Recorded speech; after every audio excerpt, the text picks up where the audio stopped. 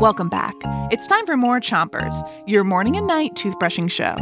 Start brushing on the top of your mouth on one side and brush the inside, outside, and chewing side of each tooth. 3, 2, 1, brush. It's Musicians Week, and tonight we've got more of your favorite game, What's That Sound? What's that sound? Tonight, we'll play you a sound, and you have to guess what instrument the musician is playing to make each song. Okay, here's your first sound.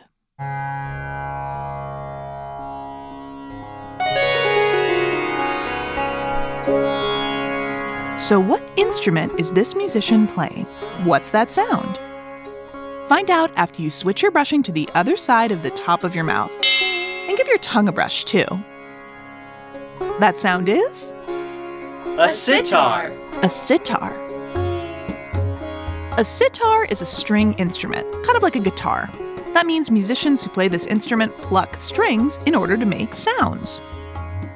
The sitar is used a lot in India, which is a country in Asia. It's got a sound that's totally unique, meaning not a lot of things sound like it. Switch your brushing to the bottom of your mouth and brush the molars in the way back. Ready for your next sound?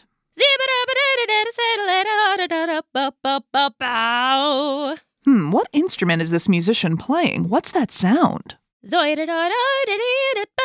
Their voice. Their voice. Many singers use their voice as an instrument, and this singer is doing something called scat singing. I'll tell you all about it, but first, switch your brushing to the other side of the bottom of your mouth. And don't brush too hard. What you just heard is called scat singing. Scat singers will use their voices to sound like other instruments, or to express emotions without actual words. Scat singers use nonsense words and usually improvise or make up the sounds on the spot.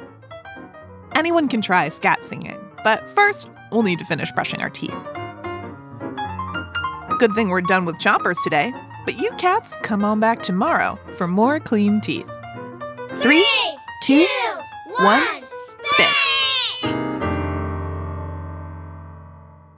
Chompers is a production of Gimlet Media.